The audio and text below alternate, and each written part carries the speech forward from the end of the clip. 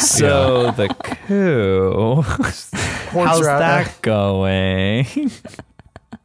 Let's just give a quick check-in. It's Coup Watch? What are we calling it? Coup Watch 2020? Coup Watch 2020. I don't know. Love it.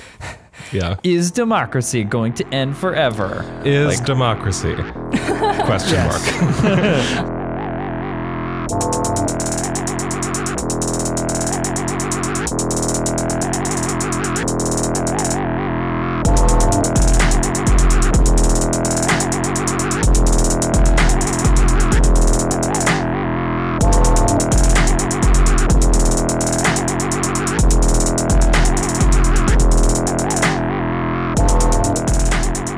Welcome to the Death Panel. Please consider becoming a patron. It helps us continue to do this show. You can support us at patreon.com/deathpanelpod. You get access to Monday's bonus episode, plus all our back catalog, which is now, I think, over 100 episodes that you get access to by becoming a patron. Wow. Yeah. Let's just And think you get a about how discount on many merch. hours of pleasurable listening. Yeah. Many of them good. I was going to say. There's some really good content. I feel confident bragging there. You know, I'm proud of the work we're doing. Yeah. Anyways, back to this whole coup situation. The thing that frustrates me the most about the whole coup thing is actually the rhetoric that the Biden team have adopted towards it, including like, if he doesn't accept the results, like that's why we've got White House security and security will escort him out. And it's like, could you just not say like, yeah, the concession speech is a norm that was established at a certain point, was not even from like the founding of America or anything. Yeah, The you didn't concession need a speech- concession speech to have a transition of power in the 19th century, right? Exactly. Yeah. Like the concession speech is just a thing. It's a cute thing that people do now. Right. And it doesn't materially affect the outcome at all. All right, can we like go through some just some basic realities of what is not going to happen here? Yeah. Can we just Yeah. can we just like hit this like really quickly? I mean, okay, so the first thing, like there are a couple different like coup routes, if you will. So like the first is like the lawsuit, and the lawsuits are like, take a very quick peek at them. They're frivolous. That like one of them alleges that there was a large man near-ish someone at the polling at a counting site. So So mysterious. yeah. So, and the other thing is, there's not even at this point enough ballots being contested in enough states to negate the Electoral College victory. So, like, just on a pure like lawsuit, just counting up the ballots, This is criterion, like that would be nothing. Right. Now, it's possible. Okay, so you have like the outside chance of like a wacky judge doing something like really unexpected and crazy, and just being like that sort of, I don't know, the General Jack Ripper character, but which I think is like, whatever, since Strangelove, that is like a very important part of the American imaginary, because guess what? We have Very true. General Jack Rippers out there. That's right. That figure plays a very central role in the fabric of American society now. Yes. So, I mean, That role but is, at the however, a norm, not a law. right. But at the same time, it's just like, if there are, enough Biden electors to give him the Electoral College on December 14th, he will, win the Electoral College vote, that they will be sent on to Congress. There's nothing really there to like challenge that. The idea that, Barr is going on and like continuing to contest these things, I mean, I guess the real central problem it poses is to the transition, and it holds up the transition because it prevents the head of the Government Services Agency or the General Services Administration from declaring that a new president exists, which is a kind of funny, very papal sort of thing. Like they don't, I don't know that they release the doves, but Yeah, but it's like it is white something that has smoke to or happen. something. Joe Biden will become the next president, but he's going to have to move to Avignon. So, Avignon, Pennsylvania. Who will be? yes, exactly. Or Avignon, the Delaware. Winter White House, right? Right. Yeah, exactly. But I mean, so like, there are like material effects of this, and we should get into them, but like at the level of the actual potential for a, theft of the election to like happen here, I think is really, really low. There are a lot of other things to be concerned about, but if it's a coup attempt, if you want to call it that, although, yeah, we can get into the semantics, but it's a really like bad one. Yeah. Like, yeah. I agree with you, Phil. It seems potentially either slightly overblown or mostly, I think, having a lot of detrimental consequential effects in terms of things like Trump voter sentiment and just, the continued, it makes sense as like a almost a strategy to continue to mobilize these people and keep them like very agitated, which is obviously like a very, troublesome thing overall. Yeah. But I would say that in the context of, what was it, like last night they announced 140,000. We hit like 140,000 new COVID cases in a day.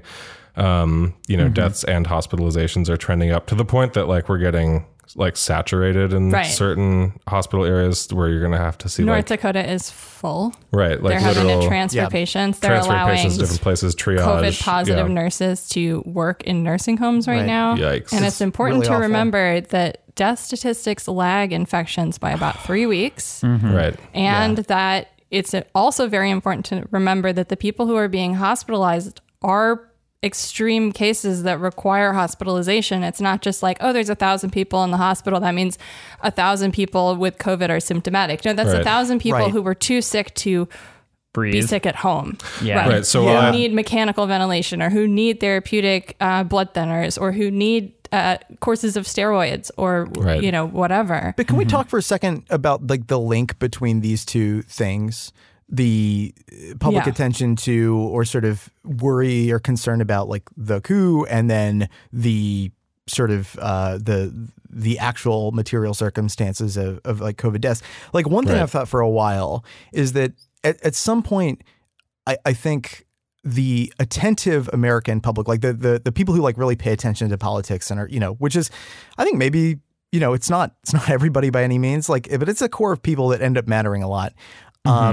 But they've become so desensitized to, number one, like counter-majoritarianism, and I think like fundamentally like a pretty anti-democratic strategy that the Republicans have used for a very long time, right? And that to me, like the undemocratic features of the election were in certain ways some of the things that make it harder now for Trump to contest it. So like, we have a lot more routinized, regularized election procedures now. But at the same time, it is a lot harder to register to vote and to vote in many states than it used to be. So many of like the procedures that make it hard for Trump to contest the election are ironically some of the things that keep the electorate artificially smaller than it would otherwise be. So but the thing is, that process is like big and amorphous, and it doesn't create like a story that people can latch onto.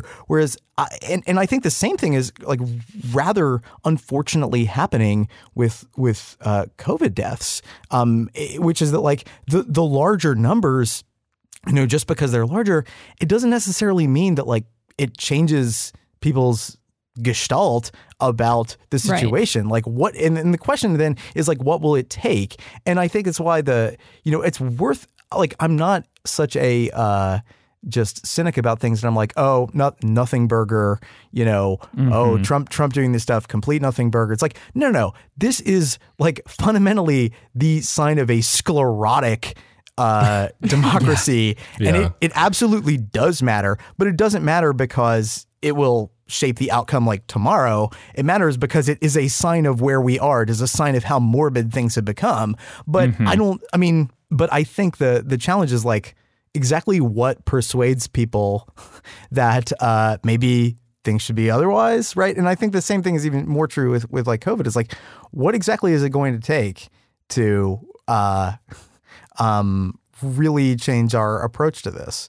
And Right. I think those two things are linked. Yeah, I mean, I've been thinking a similar thing, which is just in a funny way, in a different world, I'd love to like sit around and like, you know, crack jokes for an hour about like shoddy coup attempts or whatever. Yeah, like most inept coup of ever. Yeah. Ha ha. But it's interesting how it has been taken up, and I think that the fact that we hit like 140,000 new cases the other day has curtailed this a little bit. But for a while, I was getting really concerned that like so much of the energy would be drawn towards that, and because already we're in this like cases are rising, we're in a really bad spot. We're finally getting to the point where things like, you know, in New York City, they're doing a repeat of like what.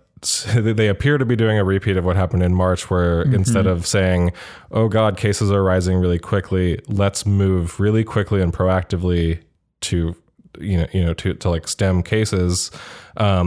They're doing, you know, slow rollbacks. Like De Blasio announced yesterday that they'll start closing bars and restaurants at 10.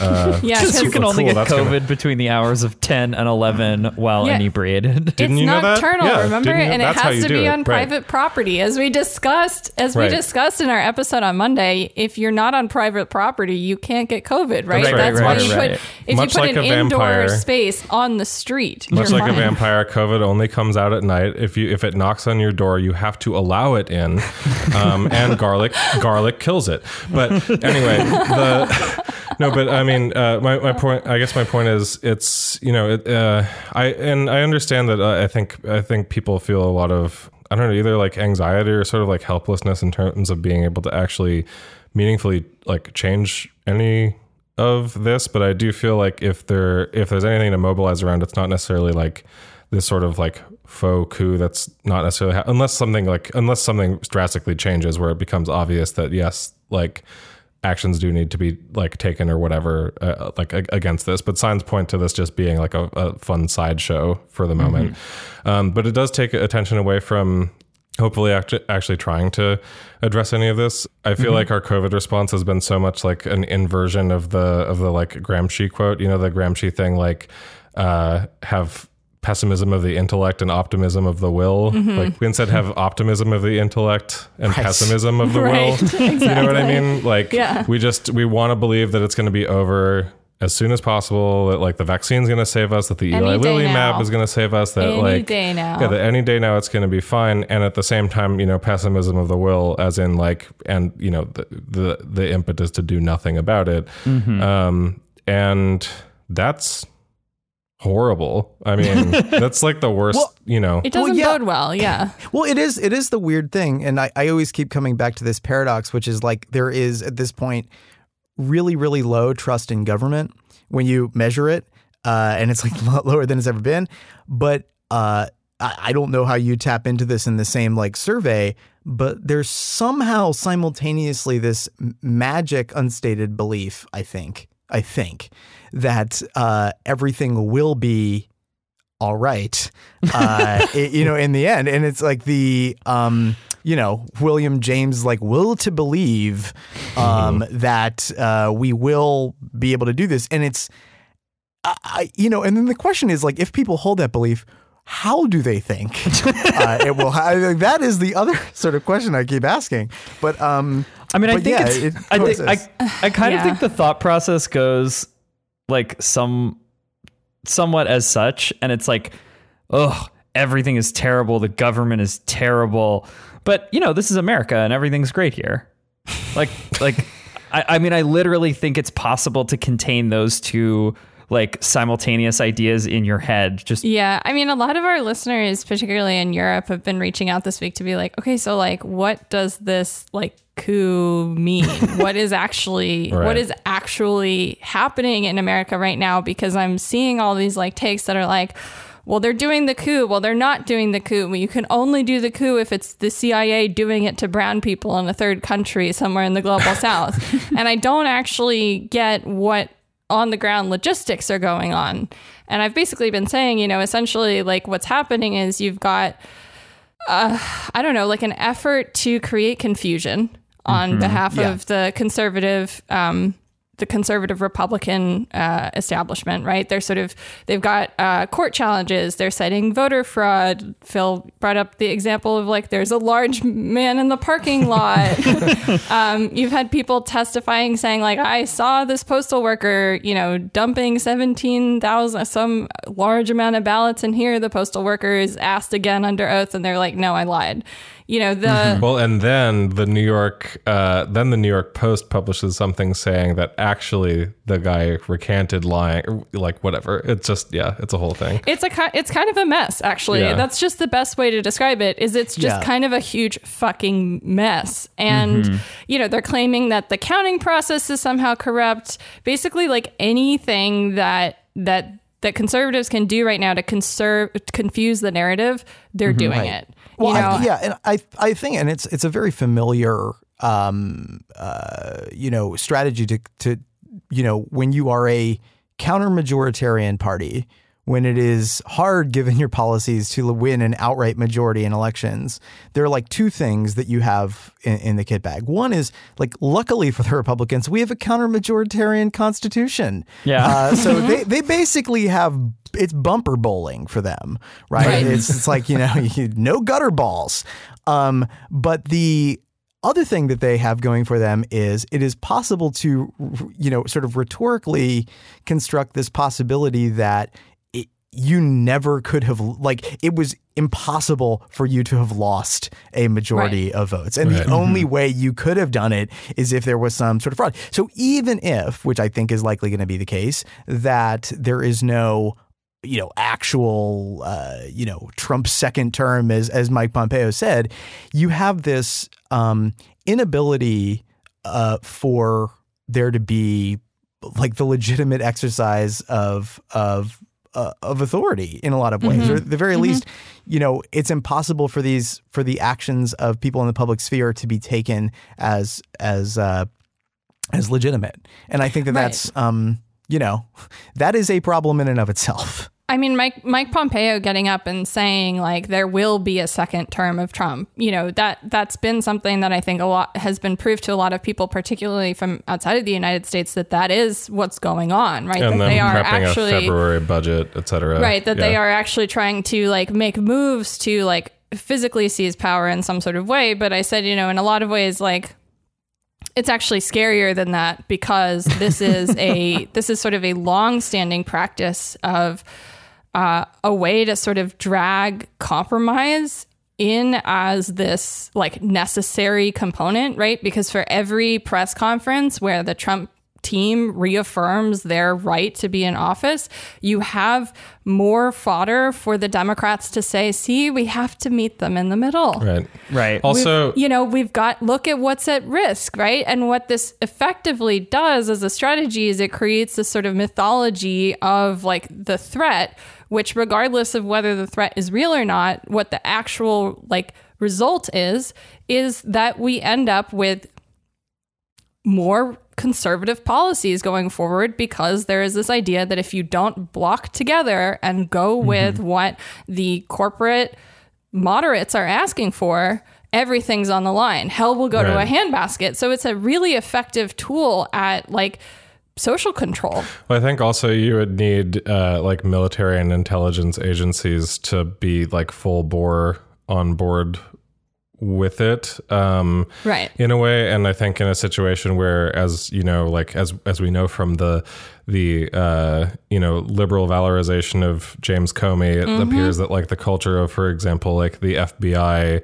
appears to be that they look at Trump as sort of like a denigrating embarrassment or something to their like pencil pushing proper military control of the United States, versus like, I don't know, if you look at the people that they are just starting to pick for the incoming Biden administration, seems like, the kind of thing that military, defense, and intelligence agencies would all want, because they're probably going to get a bunch of new toys and contracts and stuff, like, Right. I mean, what better time to be like creating a way to valorize this sort of military intelligence complex in the United States than at a moment where you have massive calls for defunding the military industrial complex and defunding the police. You're seeing this from like Democratic operatives. You're seeing this from, Democrats in name only, like Joe Manchin, who said defund my butt on Twitter last night.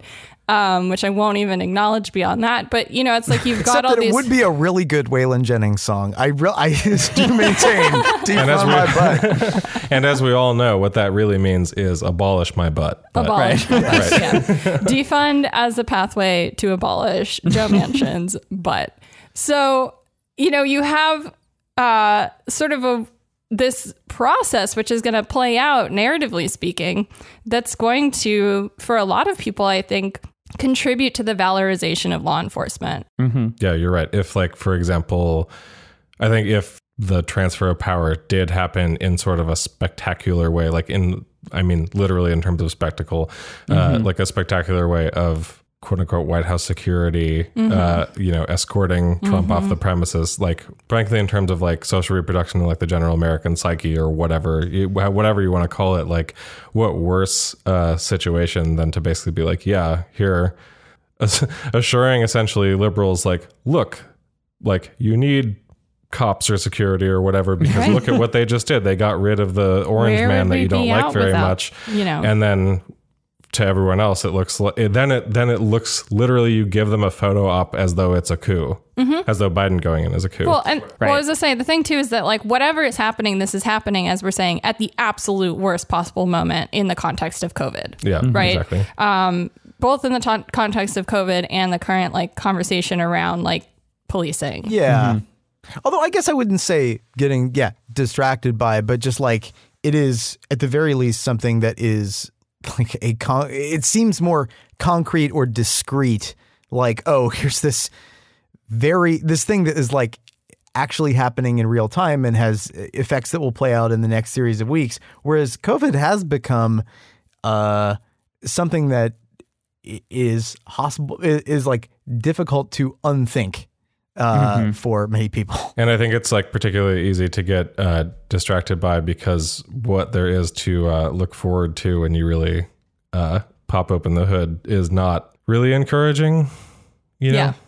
So yeah, I mean, Artie, like what you're saying too, like when you pop open the hood, right? Who is under there? Who from the Biden team are we, worried is not going to make it into office? And it's not like an amazing group of people. It doesn't give me a lot of exciting, warm, fuzzy feelings about public policy inside. It gives me a lot of anxiety about public-private partnerships. What's that sentiment? What was that sentiment?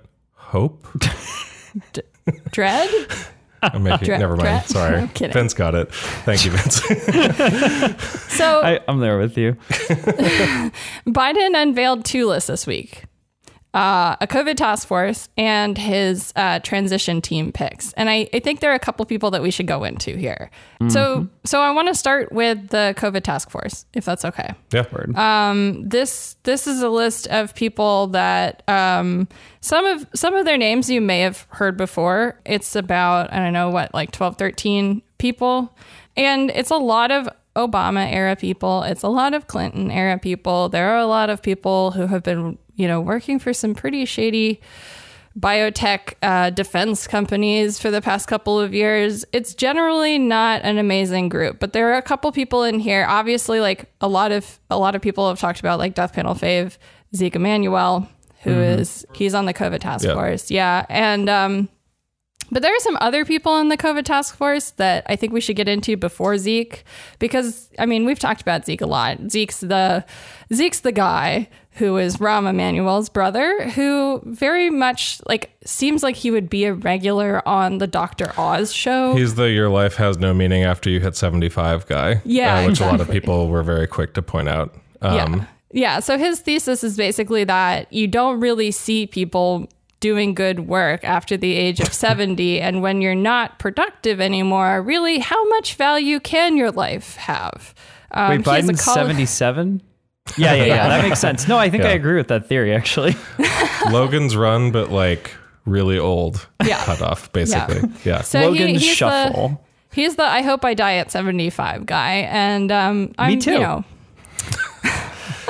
Well, we also talked about there's an old episode actually. If you want to hear about one of Zeke's particular takes on COVID, there's an old episode that we can point to, which is called "Diplomatic Immunity." But it was about a white paper that Zeke Emanuel put out that was about basically bioethics of implementing COVID immunity passports, and it's a hoot. So it was such a fucking mess. Yeah. I mean, it's like he goes through the ethics of like whether or not the working class can be like bribed to infect themselves with COVID in order to like retain employment. It's absolutely just And he decided ultimately, eye-rollingly bad. yeah, not a problem. I guess we'll find out what he decides. Yeah. All right. So yeah, I'm sure we can expect some really ableist app-based solutions from Zeke's team. Can I just point out one thing, which is so many of these fuckers on this COVID task force list have airport books. Yeah. Yeah. Like, Oh yeah, this is that's a actually. real big. I want to get into that because there's. I mean, like, okay, like let me just give you my general impression, which is like I'm not at all surprised by the fact that like there's a lot of Obama era people on this team. Yeah. I mean that is the holding pen strategy. It's not as if there was another cadre of people like awaiting with bated breath in Delaware, in the basement somewhere. to do this. And it's also not as if like the Bernie Biden compromise concordat that was, negotiated this summer was really going to result in a lot of compromise picks. And the other thing I would note is that like, don't read so much into the full list of names here because there could be sort of like highlight type celebrity like picks that Right. come sort of after that emerge from some discussion. So like with that proviso, there's a thing that I think is happening in this like world of like expertise that's like getting brought into the bureaucracy, which is the airport bookization of of knowledge. And to me, the person who is the most emblematic of this, more than anyone else, is Atul Gawande. Yeah. And I think we have to like go in on Atul Gawande. Yes. Not necessarily just because of his like ties to these corporate ventures that we have talked about extensively on earlier episodes, which we could get into, but the fact that Gawande's real claim to fame, his first claim to fame as a researcher or as a like public writer for the New Yorker and figure, was to promote an incredibly wrong-headed notion of why the United States spends so much on healthcare, which basically was a form of victim blaming. That the U.S. had these super utilizers, which was a term that I think had maybe been around in health economic circles before Gawande, but Gawande certainly popularized it in like the New Yorker. But the term also like Freakonomics, the term certainly wasn't as frequently used it wasn't used the way that he used it, right? No. And the other thing, so like he promoted this idea that like really why we spend so much is, people are using too much healthcare. So like, all of the cost cutting and like sort of rationing strategies that, frankly, not only were like bad for patients, but were like bad as a thing that Democrats came to embrace politically. Yeah, right. It's absolutely. a really like, you want to know why the death panel myth or whatever had such sticking power? It's in part because there had been an embrace. And I think in many ways it was bipartisan, that like cost control should be the main goal of like American health policy. And I should note that like this was absolutely the conventional wisdom Yeah. Yes, exactly. in Congress, even before Gawande. What Gawande did was give it the sheen of expertise by publishing this sort of the New Yorker article and this sort of airport book style approach. I'm very seriously, he has one article asking why American healthcare can't be more like the Cheesecake Factory. I kid you not. But the thing about this is like his ideas and the ideas about super utilizers as like the driver of healthcare costs, they've been roundly eviscerated in healthcare economics. Uwe Reinhardt published a book several years later. There have been tons of studies that just over and over and over again demolish this idea. But yet, because the actual material like politics of controlling prices is so anathema to like the median member of Congress, like actually doing something about like healthcare prices, it retains this sheen of truth. And people like Gawande are absolutely part of that problem. Right. And this is the thing, is that they inhabit this world which is not at all responsible to the sort of peers in the discipline, or the idea that like, yeah, maybe at some point when you're wrong, you know, you should be very public about how wrong you were, et cetera, et cetera. No. It's just like his like career trajectory and like the world in which he inhabits permits people who have wrong and bad ideas to absolutely never have to answer for it and just get hired over and over again by increasingly prestigious government institutions and firms. Right. Yeah, exactly. It's like the clickbaitification of policy idea, basically. And I mean that quite literally, because the sort of genealogy of the way that Atul Gawande failed up, essentially, especially like specifically since like the Obama era, is this like the sort of inciting incident of this was not even just the super utilizer thing, like the theory that there are these super utilizers like B, who take up a disproportionate charged. Because it is true that like that a small percentage of the overall population are like the most expensive, like quote unquote expensive patients or whatever, because they're you know, people with rare or orphan diseases, chronic illnesses, etc. Like well, sometimes not even. It's oftentimes like a young woman with migraines. Right. Exactly. Right? But you know, so in like in a later article, for example, when he talks about super utilizers, they would like print this. There's a super utilizers article that Gawande published in the New Yorker that included like an illustration of like an overweight man wrapped in bandages with a price tag, like a $3,500,000 price tag around his neck as a chain. So that's cute. Excellent image. But right, really great way to demonize. Love to be perceived the like sick. that. And but like within that article too, they pointed out, you know, within this one zip code, there's this one person who has, in a period of 3 years, 364 doctor or medical visits of some kind. That must be a sign that this person is getting lousy medical treatment. No, not necessarily. Like there have been years where you know, B has been in the hospital a ton. And like a huge percentage of the overall days of the year, and she's getting great care that she needed to be here on the podcast with you today. And we're not running like every fucking test. Like it's not like someone, you know, like me, you know, one of the cases that they specifically point out is they're going through the database trying to find an expensive patient, and they find someone, they're like, oh, this is the most expensive patient. Oh wait, actually she's just coming for migraines over and over and over again, and she's not being treated. But this ignores the fact that like, no, it sounds like her migraines are bad and being managed right now. Right. But back to my point, in the earlier article, before he even talked about like super utilizers, he was, you know, the whole theory of the case, essentially in this article called The Cost Conundrum, that was out in the New Yorker, in like 2009, was that like basically the high cost, that Gawande believes essentially that the reason that the United States has such expensive healthcare, which leads to all of these like economic problems or whatever, and like people like, you know, having problems with their healthcare or the high cost of their healthcare, that the root cause of that is something called overutilization, which is this like super utilizer, is like same to idea as the super utilizer thing.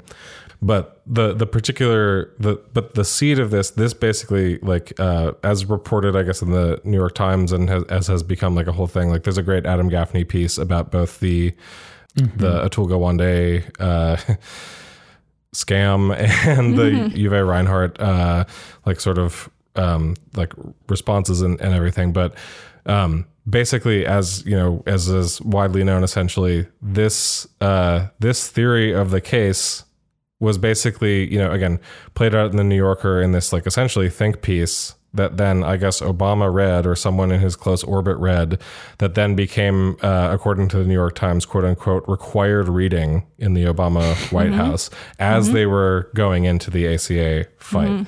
And so this, then becomes like the underpinning for, and, you know, obviously it's not just Gowande, it's like between that and many of the other people in the sort of Obama orbit, which is now the Biden orbit, there's this whole like nudge economics idea, nudge people into making slightly better choices or whatever, and that's going to like solve the material problems present in capitalist society somehow. Right. I mean, this line of thinking has inspired some of the things that we've covered over and over and over again on the show, which is like workplace wellness initiatives, right? The idea that if you like create these interventions, right, that it's really like the issue is that we've got overutilization, both because patients are lazy and bad at following advice, and they, you know, have like inherent problems which prevent them from being good, like despair. They're just like too depressed to take their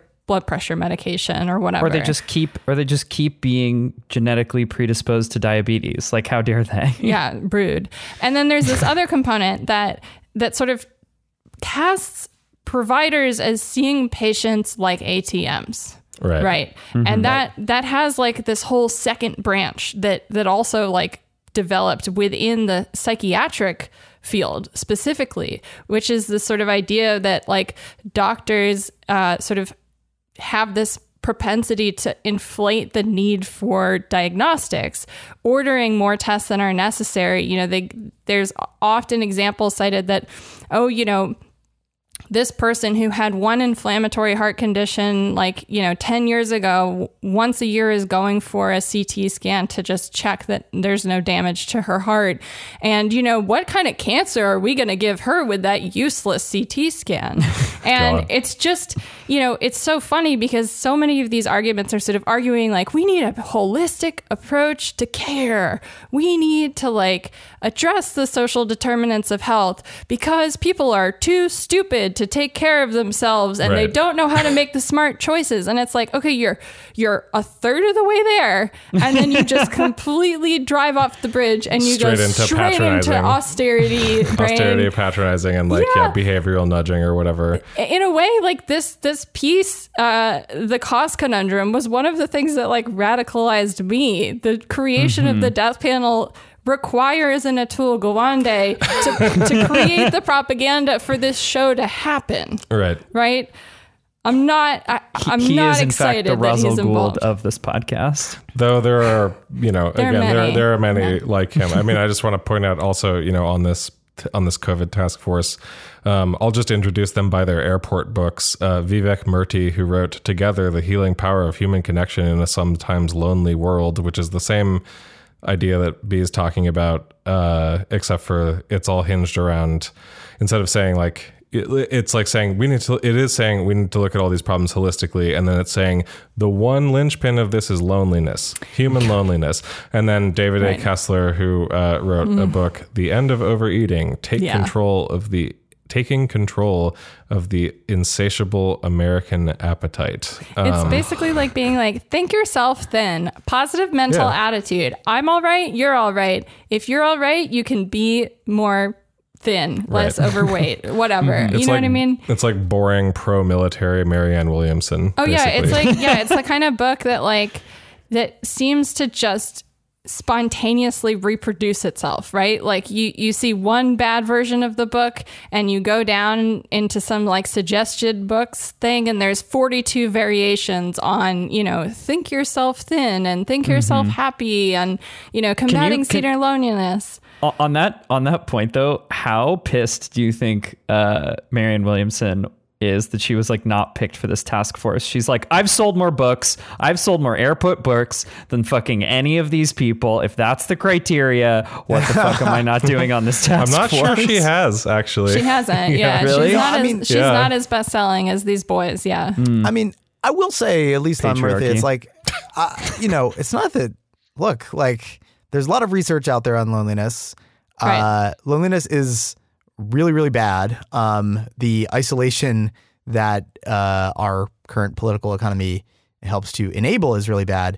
But it's just sort of like, I mean, for me, the paradox of American public health is we spend, billions and billions of dollars every year on institutions that we absolutely know are injurious to public health. We spend billions of dollars every year on a penal system that is a leading vector for disease, including COVID, right? Yeah. And then we spend tiny little increments of money, just tiny little baby amounts of money on public health, which, on the solution to the problem. So it's not that I don't discount Murthy, and Murthy's, I think, different to an extent than Gawande. But for me, it's you want some people there that really sort of understand the major forces that, or at least themselves focus on the major forces that have contributed to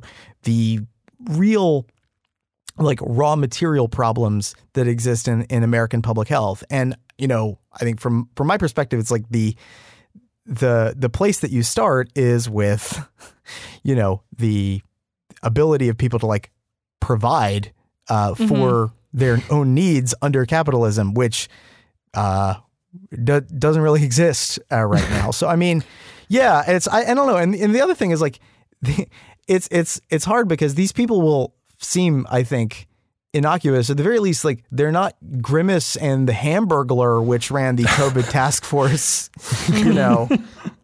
before. But I think it's, but it is the problems that we have to tackle are huge and systemic, and an airport book approach isn't going to cut it. Right. That's the thing. Obviously loneliness is there are health problems to loneliness. There's a lot of literature on that. That is an undeniable fact. Right. Far more credible than, say, the superutilizer myth. Right. Yes. Far more credible than the superutilizer myth, which is complete hokum. However, saying, okay, we're going to hyper target the loneliness factor, which I suspect is the reason why things a long time ago we've talked about and we've continued to reference because it's so funny. Rent a grandson. Humana's Bold Goals initiative, which is a Medicare Advantage program, which one of the options that you can tailor in your special little package for this Medicare Advantage package is you can do a rent a grandson quote unquote program where you get someone to come and spend time with you. Anyway, whatever. That's a whole thing. But you do Uber, but for children, to old people. It's great. Senior loneliness. Is that what they claimed Hillary Clinton was doing in her basement? Oh God. Sorry. So that's a whole thing. But you're right, Phil. People.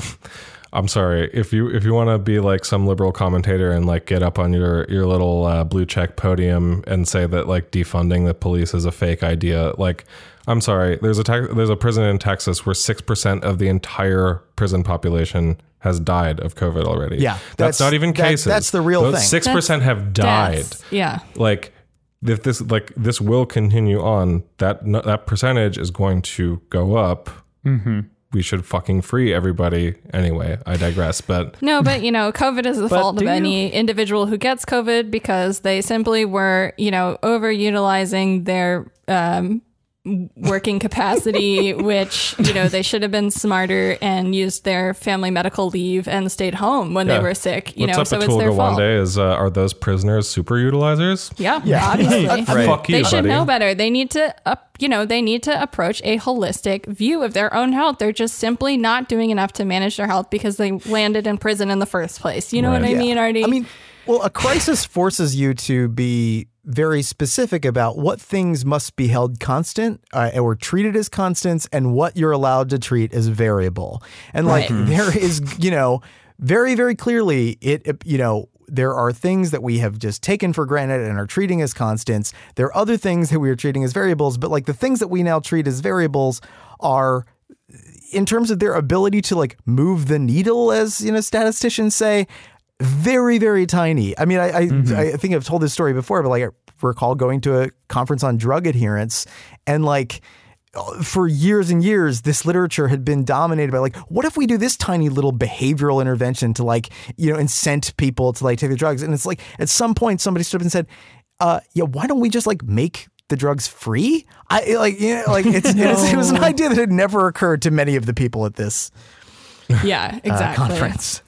So I think now is a good time maybe to move on to the transition team. Beyond, because this has just been us talking about the COVID.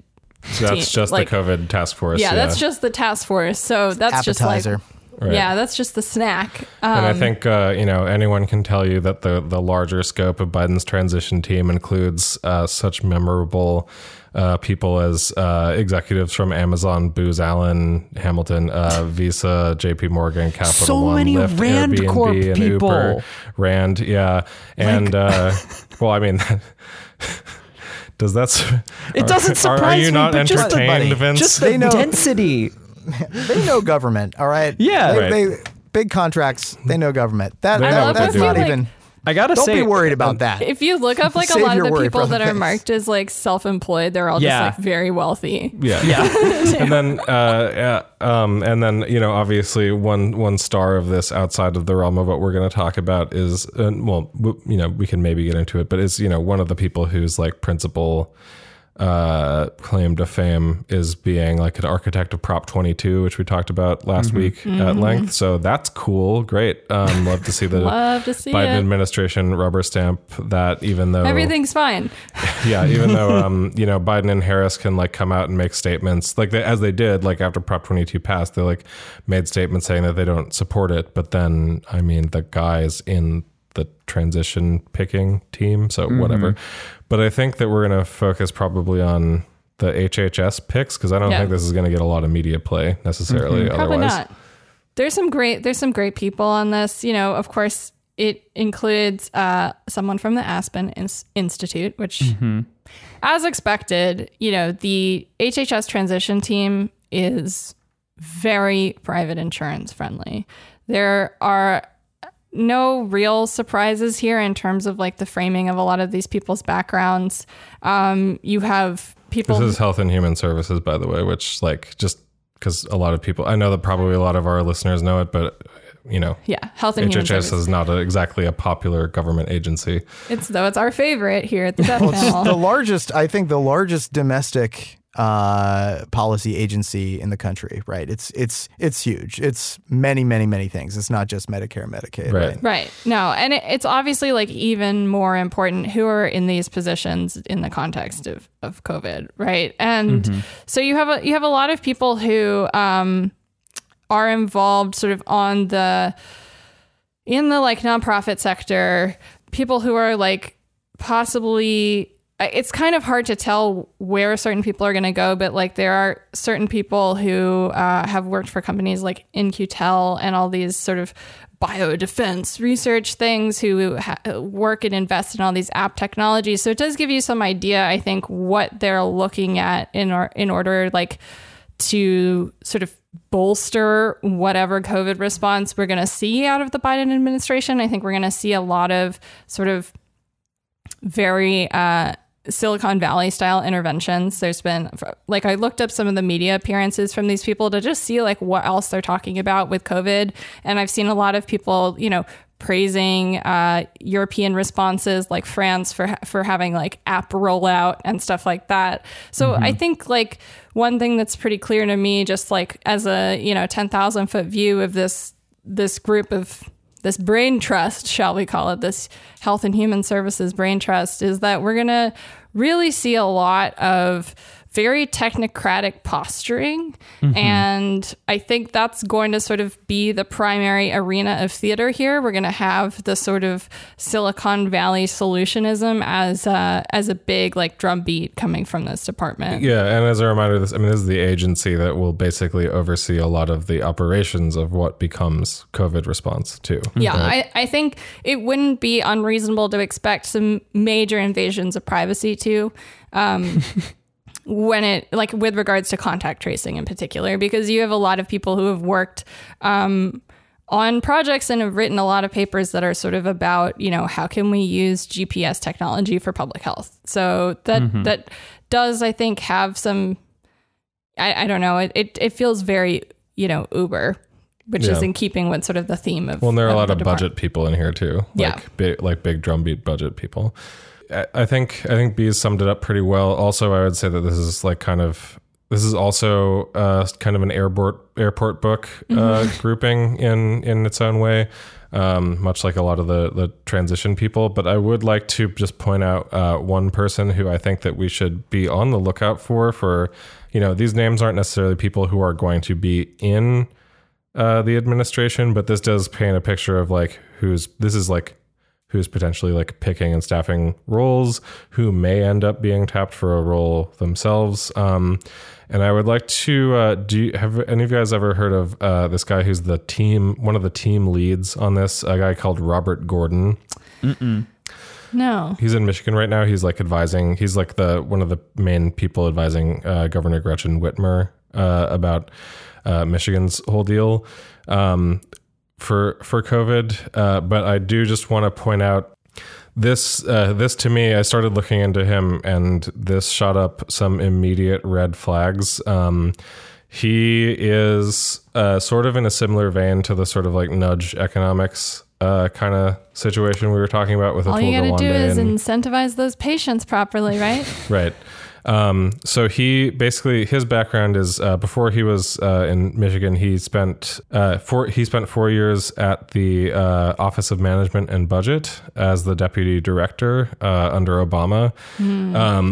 Just going to read this quote from his own bio. Quote, he has been described as the quarterback for President Barack Obama administration's evidence-based policy-making initiatives, which closely tied program funding to quality evaluation.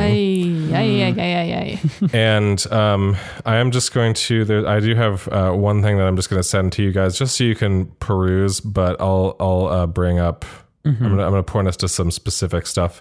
He is also the co-author of something called, a white paper called The Bipartisan Moneyball Agenda. Oh boy. What? Yeah. So this is Robert Gordon, co-author with a guy called Ron Haskins, who's from the Brookings Institution. Oh no. 538, baby. No. So this white paper begins. So basically, so the idea here is essentially to, using the framework of Moneyball, which I guess for our younger listeners, I want to explain Moneyball. Dude. All right. So for our younger listeners, there is a man in Berkeley who's an asshole. His name is Michael Lewis.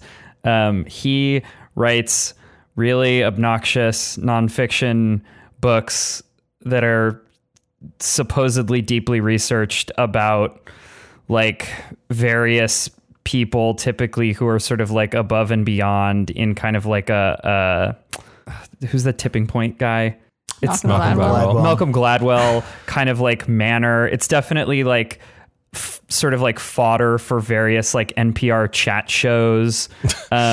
He's definitely in that circuit, and he wrote a book in the mid 2000s about the Oakland A's farm team system, which it basically is tipped off essentially an entire epistemic awakening for libs. The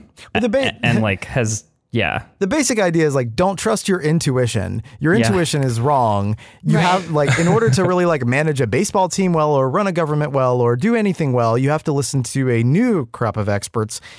If you're familiar at all with the history of capitalism, this has happened a million times in different eras. But a new crop of managerial experts will now be telling you what the right decision is to make. And how will you know it is the right decision that you've made?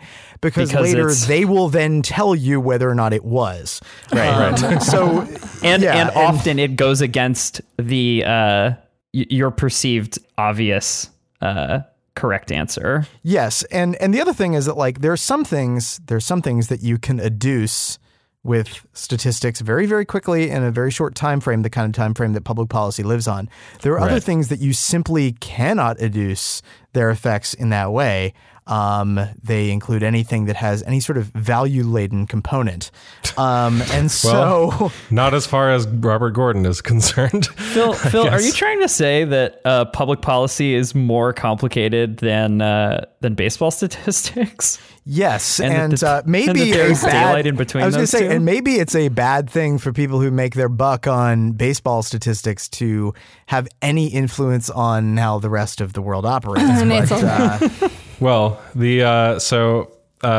I think that's a good as good a tee up as any for this situation. But yeah, so basically Robert Gordon and his co-author, but Robert Gordon is in this white paper advocating for taking a Moneyball approach to government. I'll just read from the top here. Over the last 2 decades, government has made real progress in playing Moneyball. Some programs now tell potential grantees that they need to bring the evidence if they're going to get the money. A few agencies support research institutes that fund, analyze, and publicly present rigorous research. Social programs now use far more data to support their efforts than even a decade ago. But use of evidence and data still isn't the norm for government. When we go into the drugstore and pick up some medicine, we know that the company that manufactured it has conducted gold standard research to demonstrate that the drug is safe and, at least in important cases, effective. When we log on to Amazon, we know that they are using enormous amounts of data to tailor their suggestions to our interests. But when we interact with a typical government program, we don't expect and don't receive the same effective and refined use of research. Okay, that point of order, that is not my perception of Amazon at all. Yeah, wait. Point of order.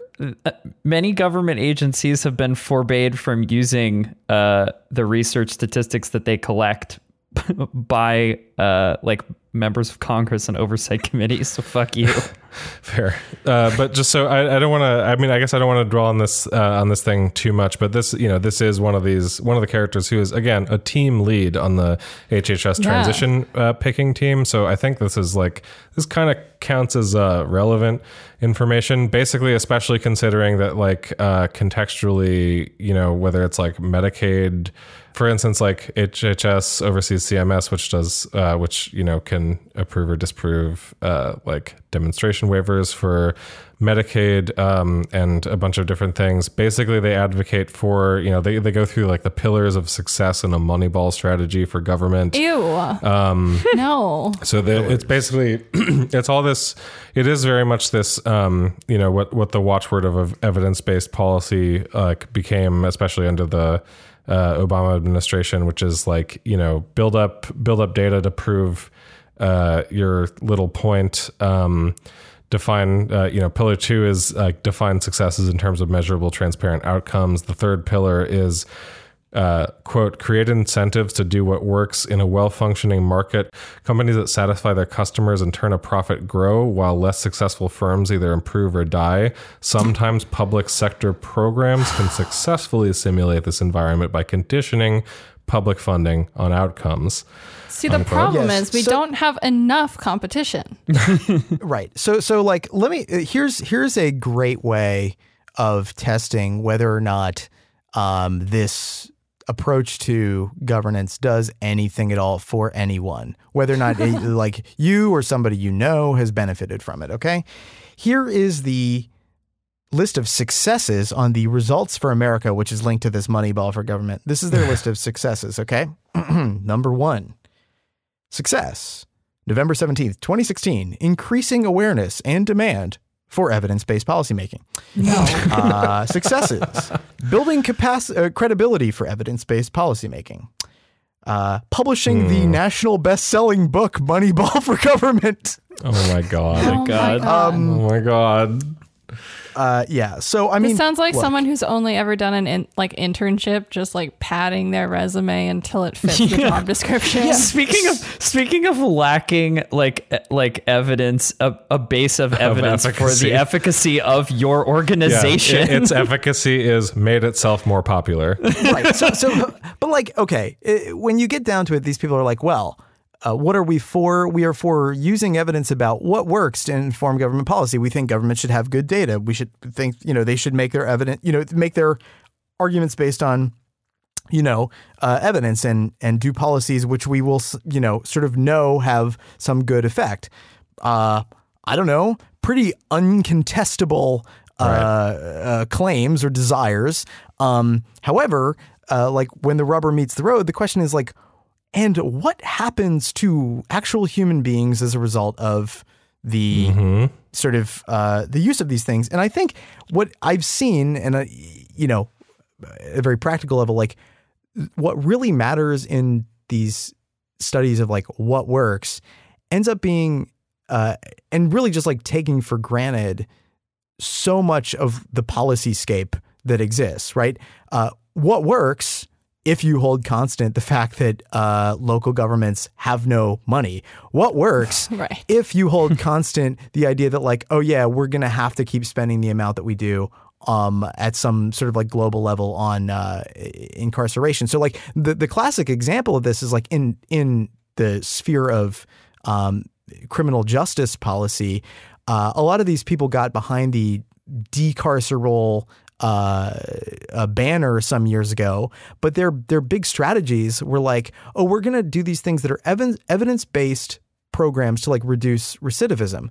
Well, the recidivism rate can be pushed down in any number of ways, including people dying once they leave jail. So, I mean, and they have these sort of programs which are like, let's do the sort of bare minimum for what we might consider to be justice under this incredibly elaborate rubric of frameworks that like it, you know, again, don't contest the idea that we should like be making decisions based on like some kind of evidence. But what it ends up being is sort of putting the thumb on the scale in favor of whatever the status quo kind of happens to be. You don't get major programming like a NASA would have never emerged from this kind of program. Right, yeah. Medicare would have never emerged from it. Social Security would have never emerged from it because those ideas came from highly synthetic political projects that were genuinely responding to the real evidence that matters, which is like what people need to live. Hell yeah, totally. Right. So yeah, it's this doesn't surprise me by any means. This is very much a hot commodity. It is seen as the sort of sine qua non of like professionalism within government. But it is, when you think about the bureaucrats that staffed the New Deal, they were intellectuals, right? But the intellectual life world that they inhabited was one in which like people had to read Hegel and Marx and Weber and like actually thought about things at a scale that was not like literally just Moneyball. Yeah, like serving the god of statistical efficacy. In these guys' defense, those policymakers like didn't have the opportunity to make shitloads of money off of airport books because airports didn't exist at that point. You know, or at least the airport concession industrial complex did not exist at the level that it does now. I mean, I can't you can't fault these people for train station book.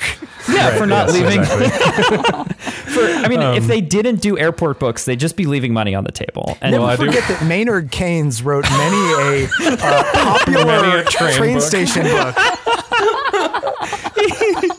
They weren't all hits, guys. Oh boy.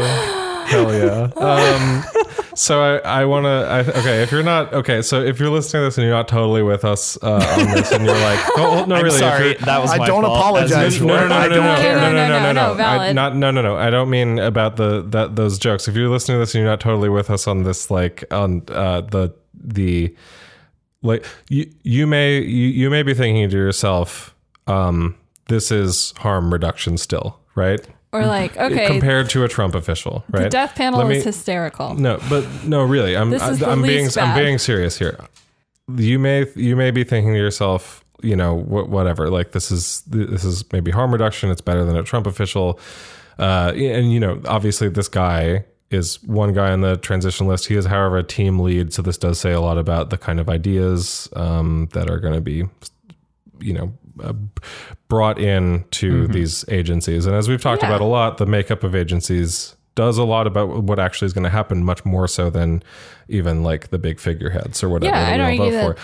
But the thing is, but then, so if you continue to read into this document, among there are two things I just want to flag. One of which will be immediately anathema to anyone who's say like more on the liberal side or something, which I don't know how you've made it through listening to this podcast, but congrats. Congratulations. But one of the ideas that they give a big old gold star to is Paul Ryan's proposed opportunity grants, which were the idea of rolling up a variety of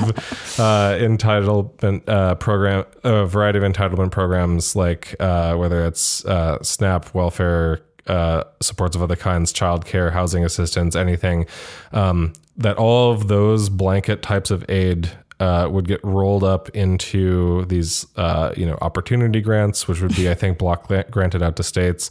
But then basically that... Absolutely terrible idea. That aid recipients, people who are applying for this welfare, would be required to work with a social worker to draw up a quote unquote life plan. And that quote unquote, this is literally, I'm literally quoting this part from the document, quote, and able-bodied people would be required to work. So work requirements for welfare. Again. Oh, by the way, what's the evidence base on that? I don't know. Maybe just look through the archives of the National Bureau of, Economic Research to just see how absolutely fucking abysmal everything that happened under welfare reform was. And there's a complete consensus in the literature. The idea that this is anything but just masquerading for naked neoliberal ideology is just delicious. Yeah.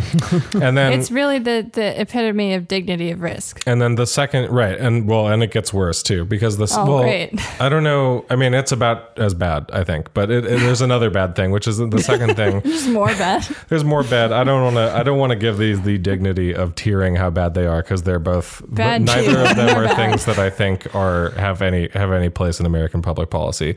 Although obviously they are very much of a piece with current American public policy for honestly many years. At this point I'm like ready for you to be like, and Paul Ryan has just been tapped to be like the OMB director. No, I mean it's just it's within this document itself, this like Moneyball for Government document, that basically so they have a proposal. They talk about how they essentially get into this whole thing about how evidence-based policy, like moneyballing government, can be used to, again, further target programs in order to better serve because that's the problem. We aren't targeting people well enough. Really need them, which is the same line that you hear from any austerity ghoul in the fucking world. Collect statistics on how many people have autoimmune diseases. So as long as we just like create these like targeting goals and then we don't count people, what a great way to just drop everyone through these massive fucking cracks. Well, you won't be surprised to find that what you just said is very appropriate. So, damn it. I'm just laughing to keep from screaming at this point. So I'm just going to read from this directly. Quote, the same approach could also help strengthen some of America's largest and most important programs. For example, the disability insurance program within Social Security provides a safety net for millions of Americans who have worked hard during their lives, but are no longer able to work due to illness or injury. The program costs more than $140 billion per year, and the share of working age Americans who are receiving payments has risen substantially over the last 3 decades. So I guess he really doesn't like people like B being on SSDI. Yeah, just imagine him teaming up with Zeke Emanuel, just saying. He then says... Or they then say, as Jeff Liebman and Jack Smulligan have shown, there are innovations in the program that might help protect the vulnerable, hold overall costs to current or lower levels, and enable more individuals to stay in the workforce. Guys, you really can have it all. You can have it all. I don't know if you knew this. There's a science of having it all. It's called Moneyball. Continuing, quote, called the relentless pursuit of productivity. And the Social Security Administration could be testing these approaches today if it had appropriate authority and funding. Congress should provide them. But obviously, if this person is within an arm's reach of SSA, that's bad. Yeah. let me point to what they're talking about. I had to look to see what they're speaking of specifically. So this because they're basically saying in a very vague way, there are cuts that you could make to SSDI that would keep it so that you're targeting, the people who are really disabled. Making sure those fakers with, just simple back pain from, decades of horrible working conditions don't get their benefits too, because their place is to really die on the production line, isn't it? Well, they chose those careers and they chose that back pain. So the Jeff Liebman and Jack Smulligan research paper, I found it. This is a proposal and research around something called a Work Disability Functional Assessment Battery, or WDFAB. I read about this. Which would be a ghastly evolution from the current activities of daily living assessments, which are already fucking this really is bad. So bad. I mean, do you want to explain it? Or No. Yeah. So I'll get too angry. basically, to quote from this other paper, WDFAB uses item response theory and computer adaptive testing to quickly interview individuals and systematically map their physical and mental health functioning. It is a comprehensive standardizing assessment that minimizes user burden. Item response theory orders survey questions hierarchically for each construct of interest, allowing score estimation at the item level. Basically, what happens is it's like a 300 question test battery, of which you may only see 50 of the questions because it's like a computer tiered. It's almost like how you would do a skill tree. Right. But basically, it will rank you as between 0 and 100 level of disabled. Can I get really nerdy for 2 seconds here? I promise this will be short. Go for it. Mm-hmm. This is exactly the opposite of what the UN and WHO, not particularly, organizations known for their left-leaning, helpful to the survival of human beings ideology, right? That this proposal of sort of creating these branched questionnaires in order to partially automate the evaluation process. The kind of thing where someone has to go visit our friend Steve Way and make sure that he's still disabled, right, even though he will be forever and has been his whole life. Those kinds of standard, heavy burden on the customer issues, right? To sort of standardize them into a way that will so drastically reduce the picture that we have of disability that is already so fucking limited. Right. I mean, it lets you hyper target exactly what degree. It's exactly the opposite of what for 15 years the WHO and UN have been basically begging the United States to implement, which is the ICF framework, which has a way of looking at the modality and different social factors that impact disability.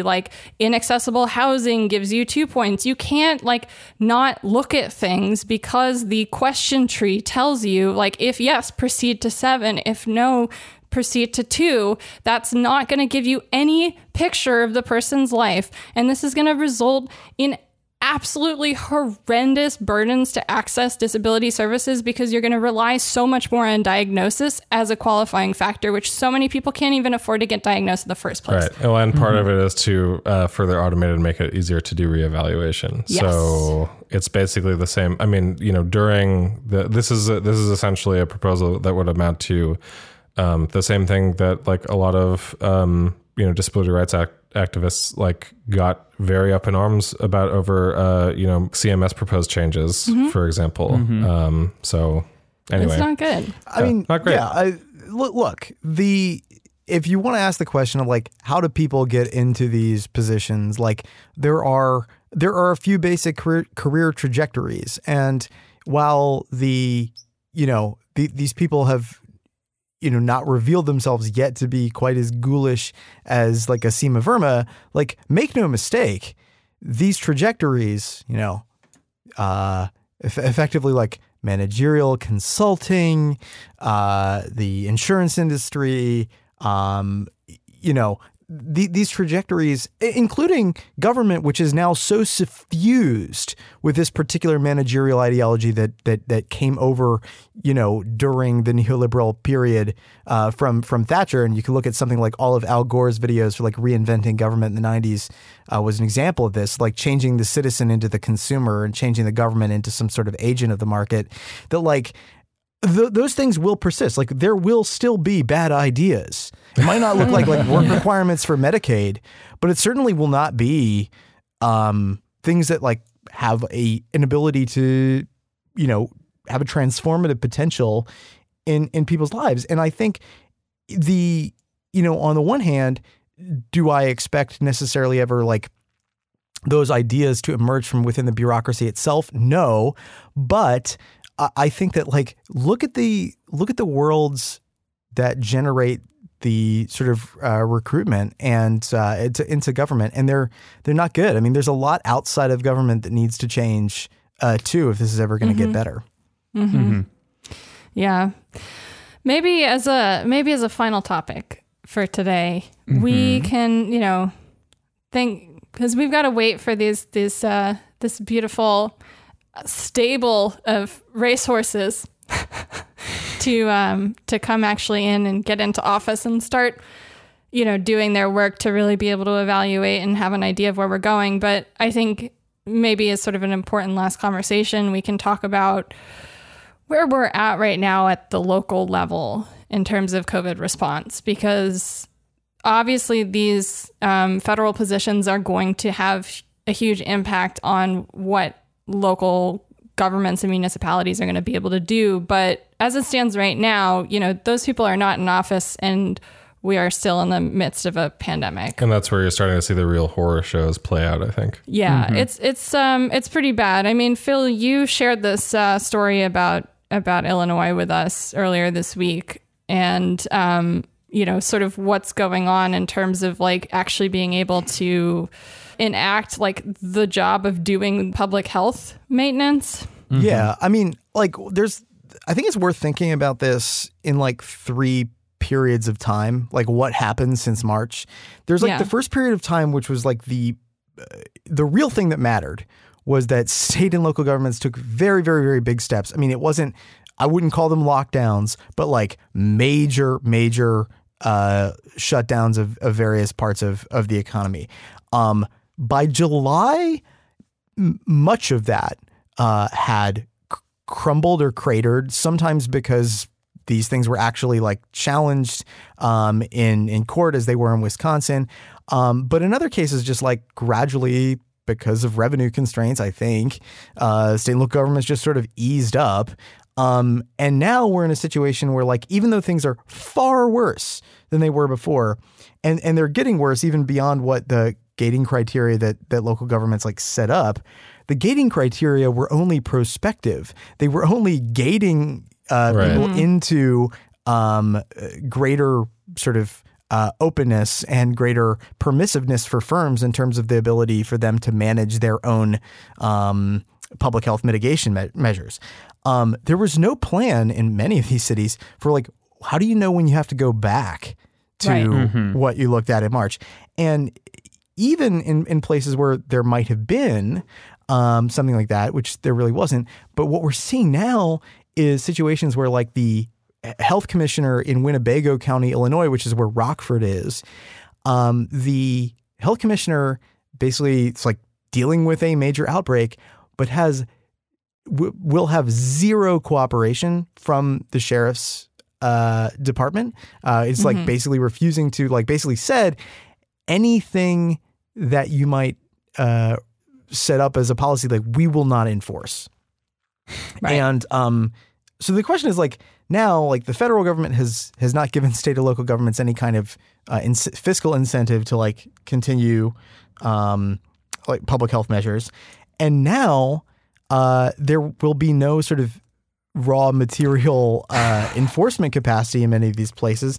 And the consultants that they brought in to design these gating criteria things never thought about maybe there will be a point in time at which it will not just keep progressively getting better teleologically, but instead we will have to go back in time to what we did before.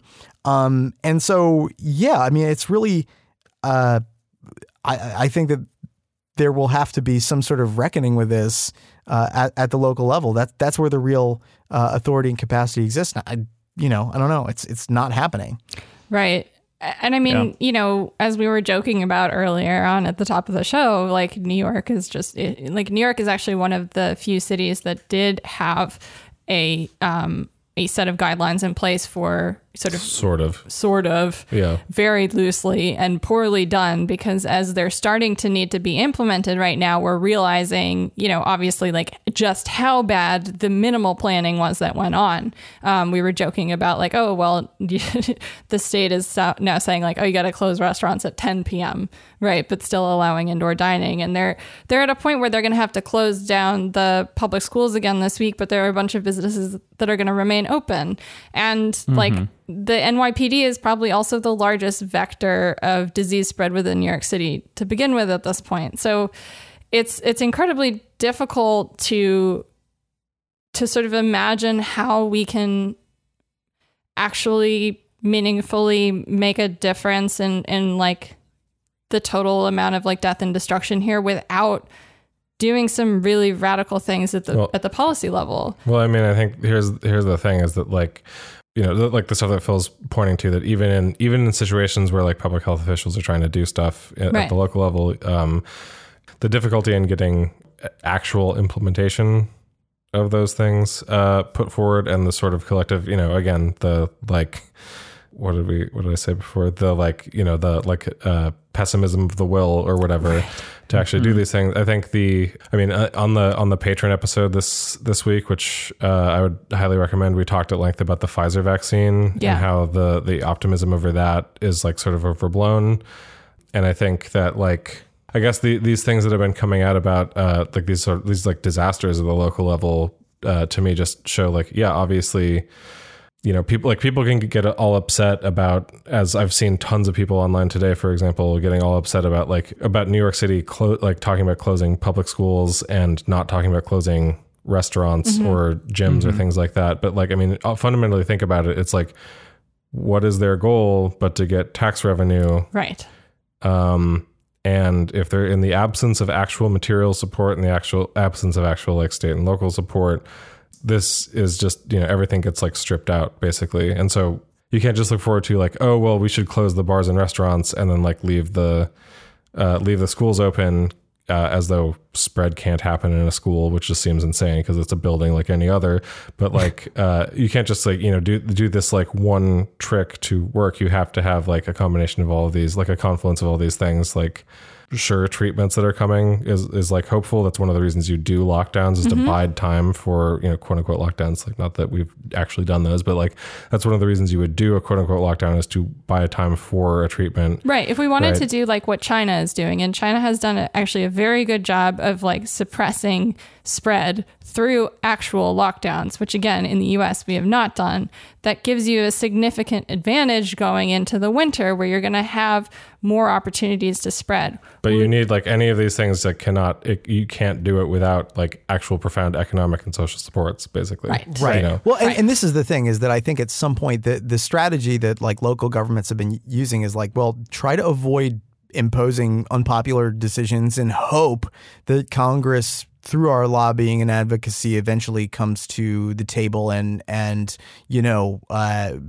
is able to pass something meaningful that enables us more safely to sort of do that without, going into a sort of financial emergency and pushing our constituents into a financial emergency. But I think if you follow the lesson of why Congress ever passed CARES even in the first place, it wasn't because of lobbying or advocacy. It wasn't because people did this sort of like, we're going to like, Mr. Smith goes to Washington kind of thing. It was because their state and local governments took decisive action that ended up having the effect of causing the financial markets to take a huge tumble. And that was their thing that brought Congress to the table. Consumer spending went down. All of the sort of like leading economic indicators just like plummeted.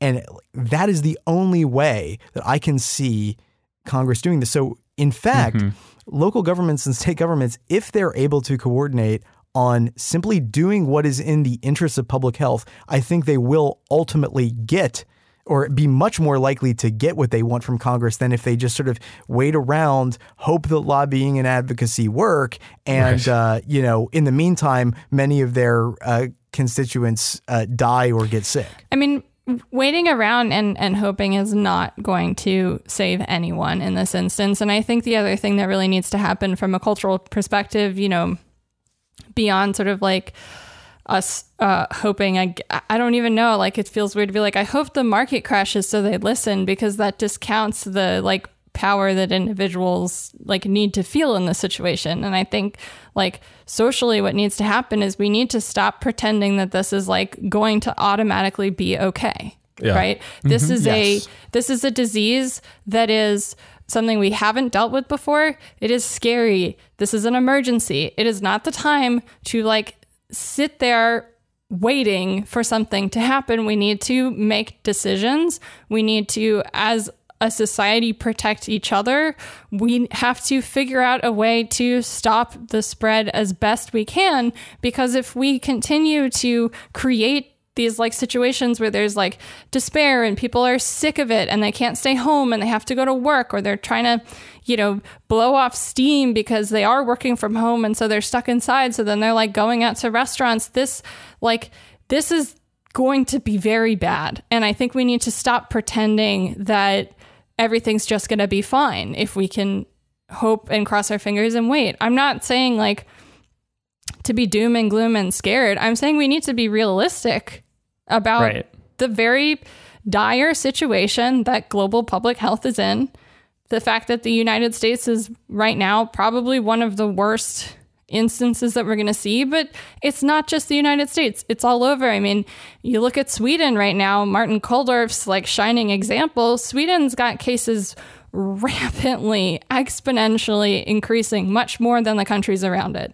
And so we have to be realistic, and we have to think realistically, and consider the actual context that we're in, which is an emergency. Yeah. And the longer we play this game where everything's just going to be fine in another 2 weeks and another 2 weeks, it's like we're on the glide path to like somewhere really bad, and I don't really want to be on Societal any glide path. Collapse for all who want it. I'm fine with a glide path towards communism as long as it's like a really short one. Hell yeah. But nothing cliff else. Dive to communism. Yeah, it's just like, you know what if we just we're so good at falling through the cracks in America. What if we just fell through the cracks into communism? Bam, overnight, you're good to go.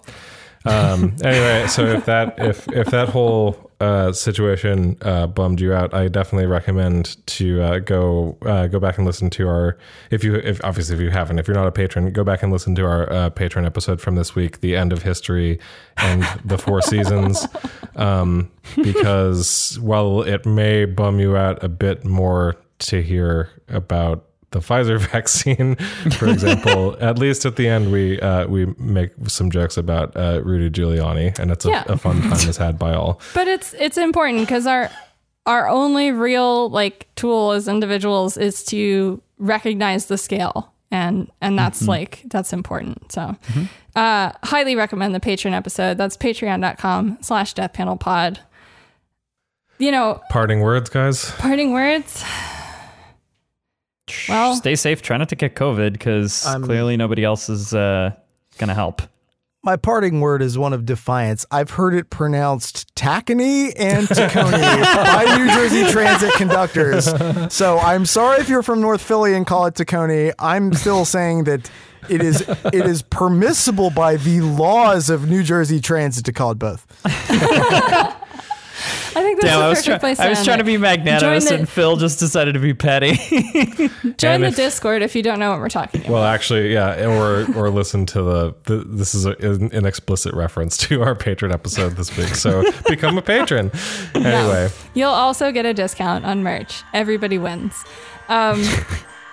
Anyways, I think that's enough for this week. As always, Medicare for all now. Solidarity forever. Stay alive another week. Please. Hell yeah. Bye-bye.